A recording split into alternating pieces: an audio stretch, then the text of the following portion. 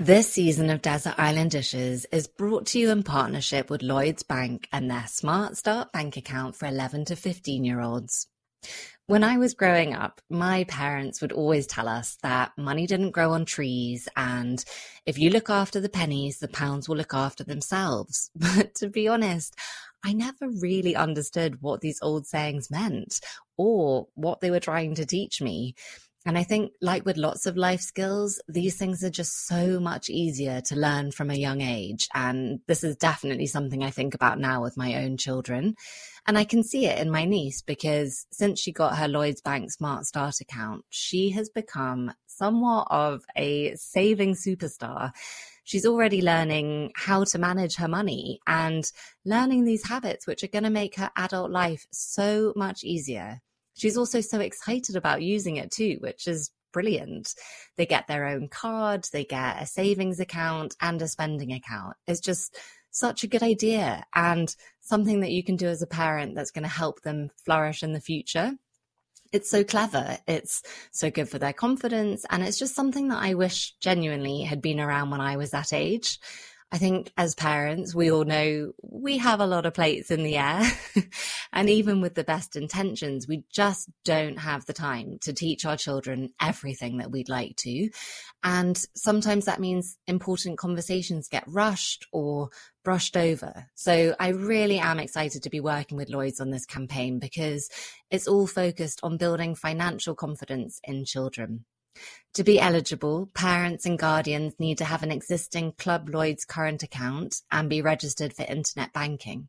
To find out more, head to lloydsbank.com/smart start. Thank you very much to Lloyds Bank.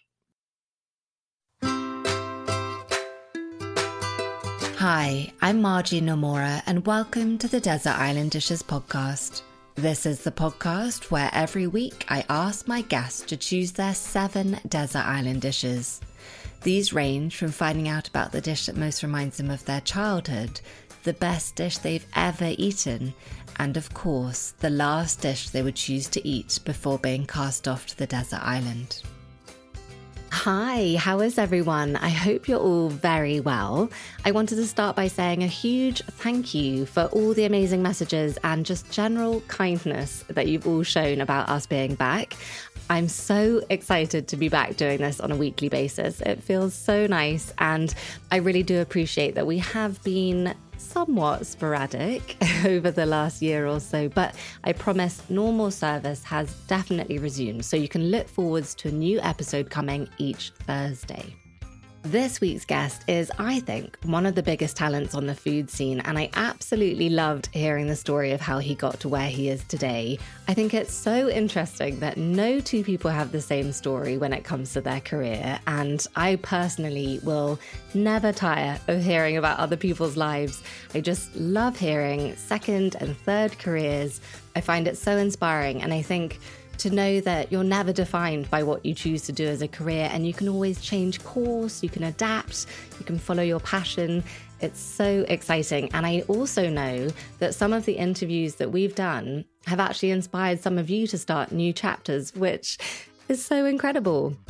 We will also be doing the review of the week at the end of the episode, so do stick around to hear if that's you. And I wanted to say thank you again to our sponsor, Lloyds Bank. Now, that's enough of me whittering on. Here is today's episode. I do hope you enjoy. My guest today is Jesse Jenkins. Jesse is a new star on the London food scene. You may know him by his social media moniker, Another Day in Paradise. His cinematic cooking videos have been racking up millions of views, and despite only starting his social media last year, he has already amassed several hundreds of thousands of avid fans and followers. Jesse grew up in LA, combining working in a professional kitchen with life as a sponsored skateboarder. He then came to the UK and spent a very successful decade working as a fashion photographer and director, shooting campaigns for the likes of Victoria Beckham and Marc Jacobs. But it was always food that was his true passion. Inspired by the people he's cooked for and alongside over the years, his food is, in his own words, fresh, fast, and a bit filthy with a laid-back American vibe, perfect for sharing. His videos too have echoes of his former life on a skateboard, and he now works as a chef alongside Jackson Boxer at his restaurant. And in addition, he has his own very successful series of supper clubs at Carousel London.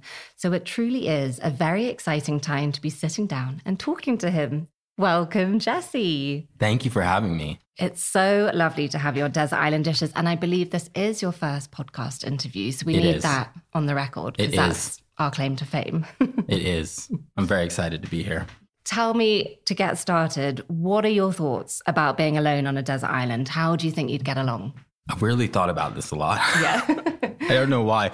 I think I really like being on my own. So I guess it doesn't scare me that much, the thought of it. And I love that movie, Castaway. Yeah. I would just be like Tom Hanks in Castaway, you know? I would just go through the motions and figure out how to look after myself and make friends with some sort of inanimate object. I have faith in you, Jesse. I think you'd be okay. Good. You grew up in LA, which I feel like is something that could mean a lot of different things to a lot of different people. When some people think of LA, they might think of Hollywood and celebrities and the Kardashians, but it's a place of many layers. So tell us a little bit about the LA that you grew up in. So growing up in LA in the mid-90s, my mom worked for a chef called Nancy Silverton in her first restaurant. It was called La Brea Bakery, and the restaurant was called Campanile. And my mom was a sort of bookkeeper, floor manager, family meal, everything, right hand. So I grew up in this world of it was a really elite group of young chefs.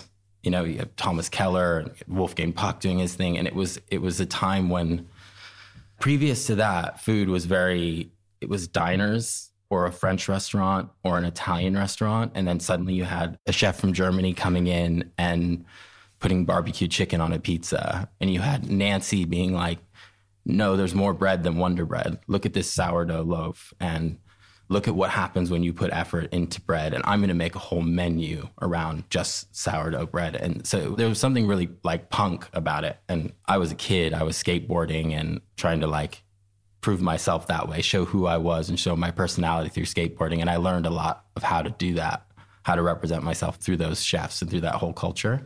So that was LA for me, like cooking, eating, skateboarding, just being in the city and being around creative, crazy people. That's amazing. So do you think your mom having that job really did inspire what you're doing today? Yeah, you know, I was pretty young at the time, so it wasn't like I was in there directly learning anything, but that culture of get a little bit better every day and, you know, how can we add another layer to this? You know, how can we make it more us? And her attitude towards work, and it's different. You know, working in a kitchen, everyone has to be all in. Working in a restaurant, everyone has to be all in. So I learned a lot from that. Definitely. We've got lots to talk about. Yeah. So let's dive straight into the first desert island dish. And that's the dish that most reminds you of your childhood. Probably now as an adult, the thing that I make often that reminds me of my mom, reminds me of learning how to cook or learning about ingredients was Nancy's chopped salad. She became super famous for this dish, which was just a version of a chopped salad that she did that had cured meat and cheese and radicchio and chickpeas and this sour dressing. And it was just like, I really remember my mom chopping up all those things individually on the like I just remember all of it. Like it's massive ingredients that ends up coming together. And she had this one big wooden bowl that she would make it in, and you had to make the dressing in the bowl and smear it around the sides, and everything had to come together in this one bowl. And I remember us all sitting around and then each having a bowl and scooping out of that and eating, and her talking about how amazing it is and why it's so amazing. And probably me kind of rolling my eyes as a kid. And now like doing the same thing with my family, and kind of when I want to like think about home or be comforted, I often make that salad, Nancy's chopped salad. Well, my mom's version of her chopped salad. You describing that has made me want to do that for my own children so that can be their answer to this question when they're asked that in the future. I think that's so nice.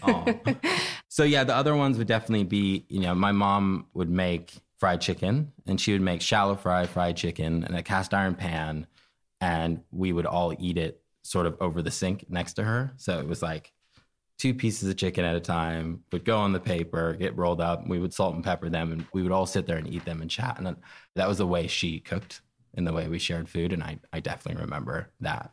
And the other one is she used to make potato chips in the same way, in the same pan. Gorgeous. Yeah. Kind of like conveyor belt cooking. Yeah. I like that. Yeah. So from everything that I've read, the community you grew up in had a really large Korean community, and you grew up eating a lot of Korean food. And I feel like even today, you can see the influence that has had on your style of food and what you like to eat. Yeah, absolutely. And it wasn't even just Korean. Like growing up in LA County, it was like Chinese, Korean, American, African American. It was just like LA's big, and there's a lot of different people, and you learn a lot. And it was just that one of my close friends growing up was Korean. So like it's growing up in that household, it was getting to spend time in that household and see how they did things, and being someone that just loves, I really like punchy food, like big time. And, it's American cooking growing up. I would just like getting to go over to someone's house and eat something that was like spicy and sweet and really tangy and vibrant and colorful. And it was just like, whoa, this is so different than everything I'm having, even at Nancy's or my mom. And I just loved it. I just couldn't get enough of it. Yeah, I love that you're excited from a young age, because I feel like with lots of people, that's something that comes later in life. Like you just take for granted that you have friends from different backgrounds and they're making this amazing food. And it's kind of only when you look back and think, gosh, I was actually so lucky to experience that. It was just like, for me, it was like getting to see behind the curtain. Like, it's like, oh, that's how you make this. And this is what you're putting into that. And what is that ingredient? And then like my longest job in a restaurant was at a Chinese restaurant in Los Angeles. Oh, wow. And every single chef was Hispanic, and it was a Chinese restaurant. So the amount I learned about Chinese cooking and Mexican cooking and like how they would use those ingredients to make staff meal, that probably plays the biggest role in how I cook now, just because it's like a real dichotomy of flavors and styles and techniques. And it was very fun and very delicious all the time. Yeah. Yeah, I can imagine. I'm so envious hearing that. Also, you mentioning staff meals. I think in a restaurant, that is such a telling thing, like finding out what the staff are actually eating. Absolutely. Let's pause there and talk about the second desert island dish. And that is the first dish you learned to cook. The first dish that I really, really wanted to learn how to cook was fried rice. It was just something that like I would always order if I was out skating or whatever. Like I loved it. So when I started learning how to cook, I obsessively, and looking back, I made it horribly. Oh, really? Yeah, Why? I can What almost did you do? I can almost taste it now. The way I was doing it was like just, like way too much soy sauce. It was all over the place. I now still, I make it. So what is your secret now? Tell us your secret ways. Oh, just like cooking the rice right and having the pan really hot. And it's really great if you have an open flame as well. You can add what they refer to as wok, which is when the grains of rice and oil sort of make a little small combustion with the fire. And that's how you get that really like hot, sort of smoky flavor in Chinese cooking. It comes from the flavor of the wok, which is pretty hard to do at home. I wouldn't recommend doing it because it's like, but no, yeah, it's just seasoning and effort and getting the rice right and figuring out how you like it. It is one of those things where it's like, it's a dish that it is about how you like it. And I like that you can apply a lot of different whatever you've got going on in your fridge. Yeah, I think that's the thing about cooking, isn't it? At the beginning, you have to follow a lot of rules because you don't know what you're doing. But then as soon as you get that confidence and you've been doing it a little while, the rules kind of go out the window and you can just play with it. Yeah. So please, can we talk about skateboarding? Because Sure. For me, that is a first on this podcast, but I have so many questions. So let's start with, how did you get into skateboarding?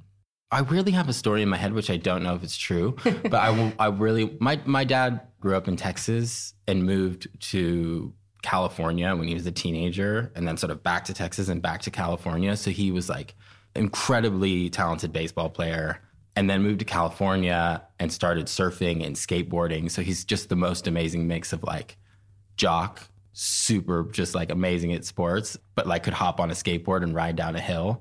So he definitely got me my first skateboard. And I kind of remember being like, I really wanted a set of drums. I was really into drumming. And he was just like, let's go to the skate shop. You can get whatever skateboard you want. Like, just, I'm not getting you drums. I think that's very sensible. Yeah, I know. Was there a point when you were just doing it for fun that it became apparent to you and everyone else that actually you were really good? I did it because I enjoyed it. Like, I skateboarded obsessively. It's hard to look back on it. It was the most fun. It still is the most fun I have. But it's, if I can like see the little like documentary of myself as a kid, and if I looked at a video of myself, it was just like hours and hours and hours and hours of doing skateboarding. It was just... to the point where you weren't really finding it fun? No, I did. It's fun. It feels weird saying it was fun, but it was like, fun feels like, oh, I'm going to go out and, go swimming for a while and like play with my friends and have an ice cream and sort of hang out and joke and laugh. And there was an element to that, to skateboarding. But for me, from the beginning, it was like, I just like loved it so much. And I wanted to learn everything that I was watching in skate videos and everything that I was seeing in magazines. So it was just like nonstop. It was an obsession. I didn't talk about anything else, really. Do you think at that point your dad was thinking, maybe I should have got him the drums? No, I think he was pretty into it. He wanted me to focus on school a little bit more, but I was like, I'm not good at school. I'm really good at skateboarding. I'm just going to focus on that. You put in your 10,000 hours. I did. That's what I'm hearing. It's an area where you can fully express yourself. Like whatever it is you have going on or you want to prove to the world, like if you figure out skateboarding, you can show it through how you skateboard. And it's weird to say, there is a language to it. Like I can watch someone skate and kind of know what they're into, like what music they're into, or because of how they dress, I can tell what kind of skate videos and skaters they like. And yeah, it's a whole thing. And it taught me so much about how I cook and how I present my company and the clothing and what music I use and sounds. And I learned all of it from skateboarding. And so tell us about being a sponsored skateboarder. What does that involve? Yeah, it's a lot of like just filming, like working with a filmer. You work your way up. You start out and you try and get sponsored by a skate shop, like your local skate shop. Okay. And you basically just like find someone to film you, or you set up a camera yourself and you make a little video and you make an edit and you send it to that shop. And then that shop's like, oh yeah, you're cool. Like put you on the team. We'll give you a board and you got discount on stuff. And then at the time they would then help you get your sponsor me tape, which is literally what it's called, sponsor me tape, to sponsors.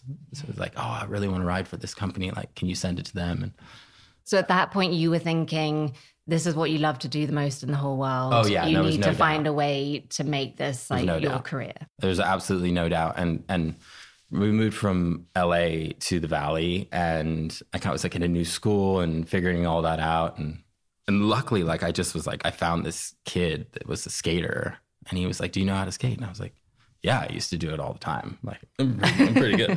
And he was like, oh no, you're good. And he sort of introduced me to this group of people. I just ended up in a situation where I was like, ended up in the epicenter of skateboarding at that time.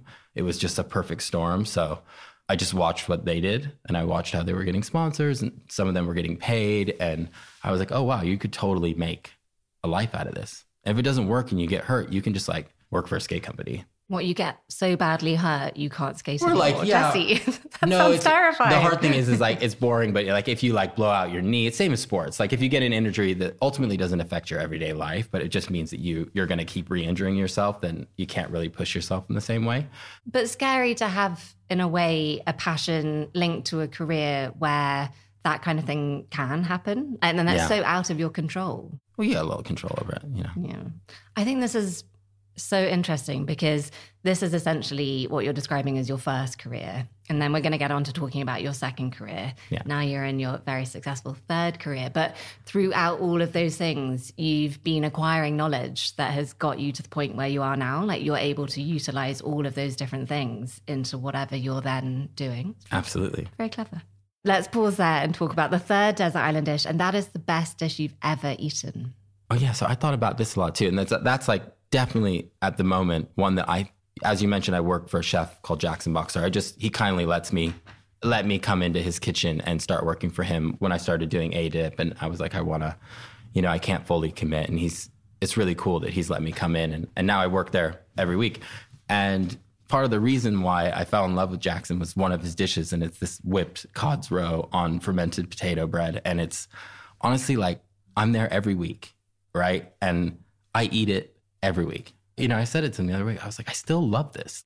And honestly, yeah, it's at the moment, it's definitely my favorite dish. That sounds amazing. If you haven't had it, go to Orsay, order it, and everything else. It's an incredible restaurant. Jackson's like just one of the most talented people I've ever met. He's very inspiring. And a big part of the reason why I'm able to do what I'm doing now, being able to have a professional chef sit there and kind of just keep you in line, which is really what I wanted. Like if I'm going to portray myself as what I am, a chef, I want it to guidance. Yeah. When you told him that that was one of the best dishes, which by the way, sounds incredible. It's incredible. Is that one of the dishes that he's most proud of? Yeah, he does. He really likes it. And I was asking him his advice the other night, and he kind of, when you're thinking about making food for people, if you don't enjoy it anymore, you definitely shouldn't be serving it.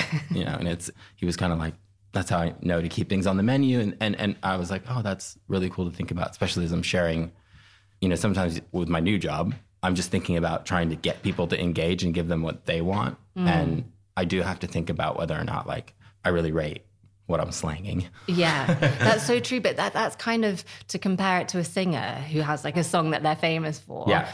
And then every concert, they have to sing it. Otherwise, people are going to be very disappointed. I wonder whether the same happens when you've been a chef for many years and you have this dish or several dishes and it's what people are expecting, but you're wanting to push on to the next level. I wonder whether that ever happens. That's a weird question. Like my middle job, I started out working as an assistant for a music video director. I ended up shooting stills on music videos and then shooting single covers and working my way up in that world. And a few opportunities I got with people that had really famous songs like that, I asked them that question, like, are you sick of singing that song? And honestly, like, not that I asked, maybe like 2 or 3 people that I can remember. And they were like, no, I love it. I absolutely love it. I guess you would love it because it's given you everything. And it's not like a 20-minute long ballad. It's just one song. Yeah. And like, it means so much to you in probably different ways as you go through your life. I guess you wouldn't have. And for me, not that like I have any hits, but even if I'm cutting a vegetable a certain way or whatever, it's every single time I'm like trying to get it better than I did the last time. Yeah. And it rarely is. Often it's not as good. And it's that process. And I think as long as you're in it and you're trying to be better and you actually enjoy what you do, you're ready to keep going. But when you came over to the UK and you started working as a fashion photographer, is it true that your first proper break into the photography industry was from Jamie Oliver? Weirdly, yeah. The first time I ever got paid, oh my God, this is like, yeah.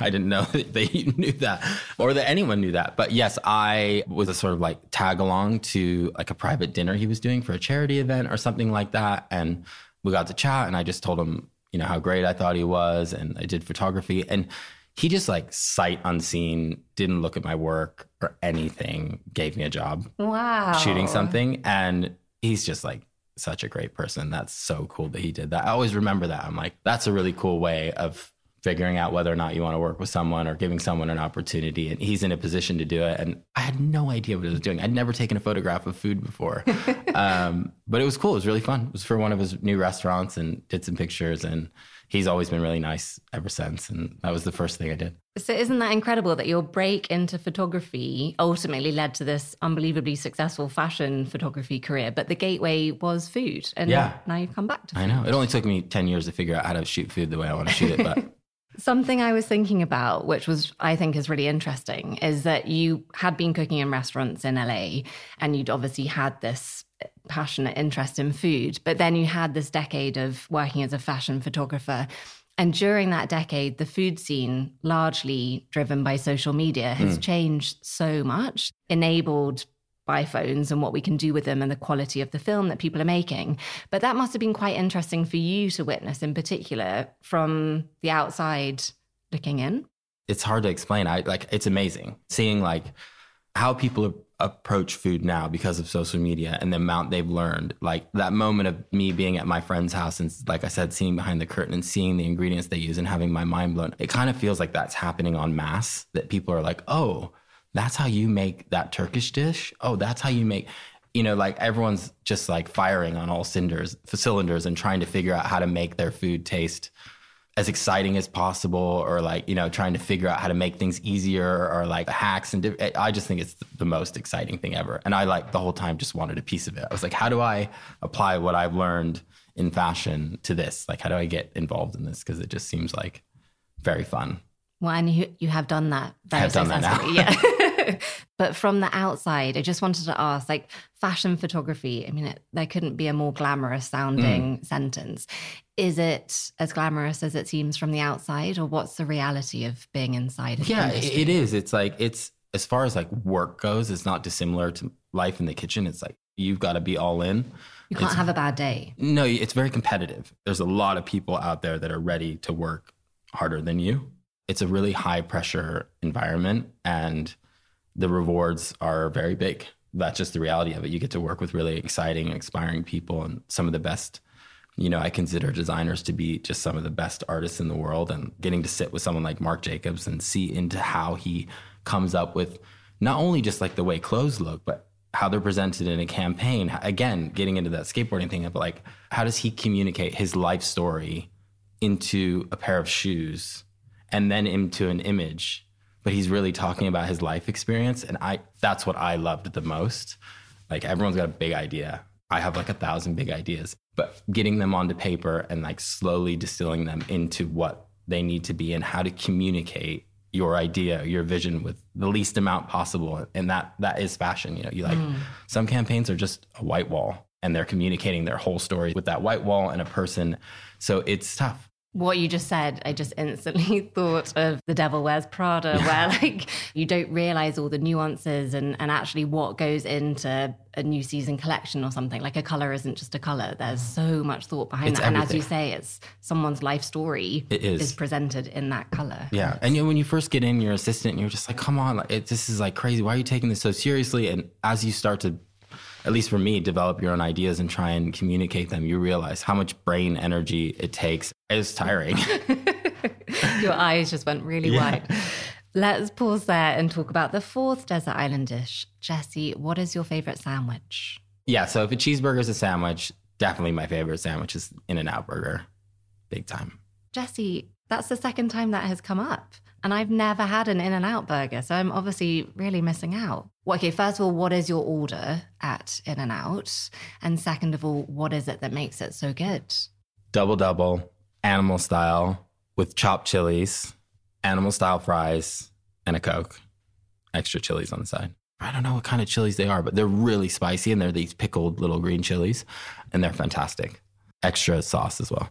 Definitely anyone that grew up in California is like, that's the California burger. For the most part, until, I don't know, however many years ago, there wasn't even an In-N-Out outside of California. It's still owned by the same family. Like, there's an absolute refusal to franchise because they can't control ingredients and where they come from. And it's a good company, and lots of my friends work there, and, they pay a decent amount. It's just like a really cool company, so I love it. Yeah. And as far as the taste goes, it's the most comforting thing to have. Like, it's just getting to have an In-N-Out as a kid was the most exciting thing. Let's just go through every layer, what they go through to do it. It's like, they make their buns, they have a very specific recipe. It's very soft inside and like sort of steamed and toasted. So it's like soft on the outside, a little crunch on the inside. They do caramelized and raw onions, and the burgers are fried in American mustard. So they have like, they got a little bit of flavor going on. They got their little special thing happening. Their burger sauce is just a version of the burger sauce we all know and love, but it's my favorite one. Whatever they're doing really works. And there's just a really big piece of lettuce in it and tomato. And that combination you'll see throughout any food I talk about is like fresh, crunchy thing, pickled thing, savory thing, and then like soft doughiness just to wrap it all up. And it hits all the notes I really love. And then, the little addition of the chilies. I think we should end this recording now because I need to get on a plane and obviously need to go and get one of these burgers immediately. That sounds amazing. Order right. Okay. Get all the stuff. Have you found a burger equivalent since living in the UK? No, there's amazing burgers here. There's definitely burgers that are just as good that I crave, but it's not the same thing. And that might just be nostalgia and environment and all those things, little things make a difference, branding and the chair you sit in, all of it. It's kind of the wax paper it's wrapped in, all that sort of stuff. So the thing that is so unique about your food videos is that you can tell that they were shot by a professional, and you have this unique advantage of being both the talent in front of the camera, but also the talent in the filmmaking. Do you think that is one of the reasons for your, what can only be described as an explosion onto the food scene? Like, you're bringing something that people haven't necessarily seen before. It's always hard to talk about your own success, but I've gotten a lot of feedback that says like it feels different. But to me, I was like, I want like-minded people to see what I'm doing. I want to be able to try and communicate like not that you can choose your audience on Instagram, but you have a better chance of it. Most of the time when you're working for a magazine or something, it's, you're handing it away. So maybe it's that. Maybe it's just that I apply those same principles and I really think about how to, but also it's really just what I love. Starting it was a selfish thing. It was a way for me to I was kind of struggling in fashion to do what I was talking about. I saw other people doing, like really put themselves on the page, and I couldn't figure out why. And during lockdown, when I started playing with food and trying to work out how to do it, I was like, it just felt like me, like these are the stories I want to tell. And these are my reference points. Yeah. I mean, hopefully it works just because it's honest and it really comes from a place of love for food and love for film. And maybe that's different, feels different. I think you've said several things there that have really resonated with me and I think are really interesting. I think so often we're on a path doing what we're doing and you kind of think that's what you have to do forever. So I really like that you've changed direction and you've taken all these elements from your past and you're doing what you're doing now. And I also think what we've endured over the last couple of years, some of it was really awful, like, the consequences of COVID and lockdown. And I think there being just a positive success story in you using that opportunity to think about what you actually do want to do and then taking a leap of faith. And now actually, it spawned people's careers and these amazing brands have been created on social media. So I think, that wasn't really a question, just what you said really resonated. Yeah. Let's pause there and talk about the fifth desert island dish. And that's the dish you eat the most often. Packet ramen. What do you do to a packet ramen to jazz it up? A lot. Okay, tell us your secrets. But, I think it's one of those things where it's what I personally eat the most often. It's me and my wife and our 2 young kids, and we have family members nearby, and they're young and they like different things. And the thing I probably make for them the most is like roast chicken and this pesto situation where I get like a bunch of broccoli and green beans and spinach into this pesto, and they love it. So I eat that a lot too. Tell us more about that. That sounds amazing. You just skirted over this delicious. Yeah. The kids like big green pesto where I'm just like figuring out different ways to get green things that maybe they don't like as much into this sauce. And you can pesto pretty much anything. As long as you put enough basil and Parmesan in there, you're good. Yeah. I think Parmesan really is the secret, isn't it? Just add cheese if in doubt. But for myself, after like kind of cooking at the restaurant or shooting cooking videos and constantly thinking about flavors and tasting things, I love packet ramen. It's a blank canvas. And whether it's like Korean, like shin ramen, and I'm doing a scoop of gochujang and kimchi and an egg and a big handful of spinach and loads of green onions, and it just becomes this whole fantastic, almost stew. And sometimes I get really dirty with it. Like the day before yesterday, I made like a carbonara, but I'm going to do it on the channel at some point, but it freaks people out. But carbonara is like eggs and fat, it's cheese and egg yolks and whatever. So I just use mayonnaise. So mayo. In the carbonara? No. I just take like a pack of ramen noodles, cook them in their thing, strain them, scoop of mayo, a little bit of citrus, a little bit of vinegar, something to loosen it up. And it becomes this like creamy thing. You put cheese in it and you've got like the eggs and the fat and everything to emulsify this already perfectly emulsified sauce. And then I always have furikake in the drawer because that's just like the most delicious seaweed seasoning. Put that on top. So it's just one of those things. It's a blank canvas and you can do whatever you want with it. And again, it's like, it just reminds me of home. We always had packet ramen growing up and we were always figuring different ways to zhuzh it up. It got real weird. Well, let's focus on the mayonnaise. Yeah. Okay, so you're straining it. You're not mixing the liquid. So yeah, that's if I'm just having the noodles on their own. Okay. Yeah, but I still use the seasoning. And Hellman's, are we going Kewpie? That's a Kewpie one. Kewpie's really expensive now though. So yeah, I'll use Hellman's a lot and too. What is Kewpie? It's more, that's a higher ratio of egg yolks. More egg yolk. And it's like, it has MSG in it. It has like seasonings that feel definitely more umami. It's more savory. Yeah. And the egg yolks really help. Like it's very creamy. It almost is like, has a sweetness to it. But I grew up on Hellman's. I'm a big Hellman's fan. So I'm happy with either one. So you'd worked in kitchens in LA. You're working in kitchens now. But talk to me about working in kitchens because I feel like you love it. which I'm interested in because I found it terrifying and very stressful, and just mainly I was just terrified 98% of the time. I was too. That's the reason why, I kind of stopped doing it when I was younger. I was, I'm very sensitive, rejection sensitivity all the way, like being in the kitchen as a 20-year-old and just was like, I was all over the place. And now I realize why they're upset. They're putting their life's work onto this plate and you're just like messing it up and acting like it doesn't matter. It is hard. It's really high stress, and the margins in restaurants are really tight. So a few mistakes in a night, everything gets muddled up and they all add up. So it's scary. Yeah. It's definitely scary. And I think there are real toxic environments that are unnecessarily toxic. And to be honest, I haven't seen a lot of that recently. Definitely growing up, I did. It was a different vibe. Not recently. I feel like new generation of chefs has totally rebelled against that. But it's scary. It's intense. There's not a lot of room for error, and there's not a lot of room for attitude or talking back.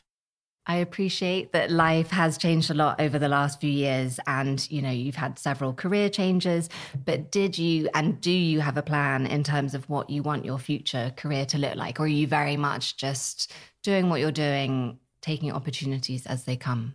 No, there's a plan. It's definitely ever growing, it's hard. It's a conversation I have with my wife all the time. We do a lot of this together. She's amazing. And she looks at my edits and we talk about things creatively and think about like, what does this look like 5 years from now, 10 years from now? And I definitely always want to be able to make recipe videos. I just love making them. So hopefully there's always the space to do that.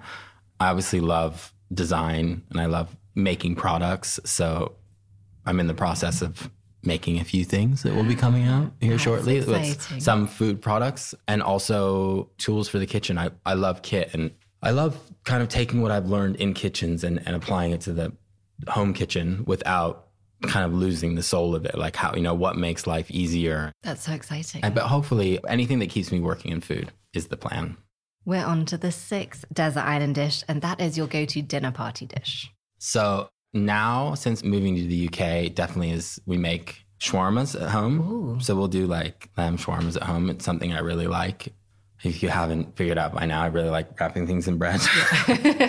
Who doesn't? But yeah, that's just a really fun one. Like taking a big piece of lamb and cooking it all day and then pulling it apart and setting it on the table with big piles of fresh herbs and vegetables and making lots of sauces and letting people kind of build that flavor profile I talk about so much. It's like, you have that savoriness of lamb and softness of bread and creaminess of a yogurt sauce and lots of herbs and chilies and pickles, and you get all the notes that I really love. And, learning about that style of I wasn't super familiar with what a shawarma was before I moved to the UK. It wasn't something I grew up eating. And so kind of, I remember my friend being like, you gotta come with me to this place, Marouche. I think you'll really like it. He's like, it's kind of, it's like a taco. It's like, it's a wrap. You'll like it. And I was like, this is awesome. Is that Marouche juice? There's loads of them. So there's Marouche, there's his daughter's name, Renouche, there's Marouche, there's Renouche juice. But yeah, it was the one on Edgware Road, one of the OG ones. Yeah. Or maybe the original one, I don't know. But it was, still go now. So when you're doing it at home, what cut of lamb are you using? Whatever, I'll use either a shoulder or like, and just really slow roasting. Yeah, just as soft as I can. So you don't have like a spinning thing where you're shaving off. No, it's just like I'll just slow cook lamb and make a version of a shawarma with slow cooked lamb.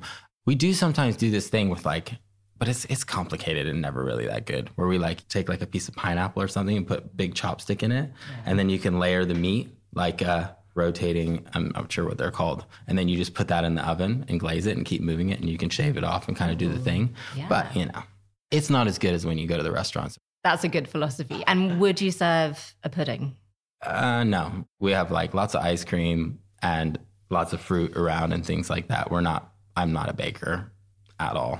I love this question for people who've worked in professional kitchens, because I think there's an expectation or a pressure that people put on themselves if they're not a professional cook. They've got people around, like they need to deliver and it needs to be 3 courses. And I don't know, I just hear some of my friends, they really stress a lot about putting together this amazing dinner party.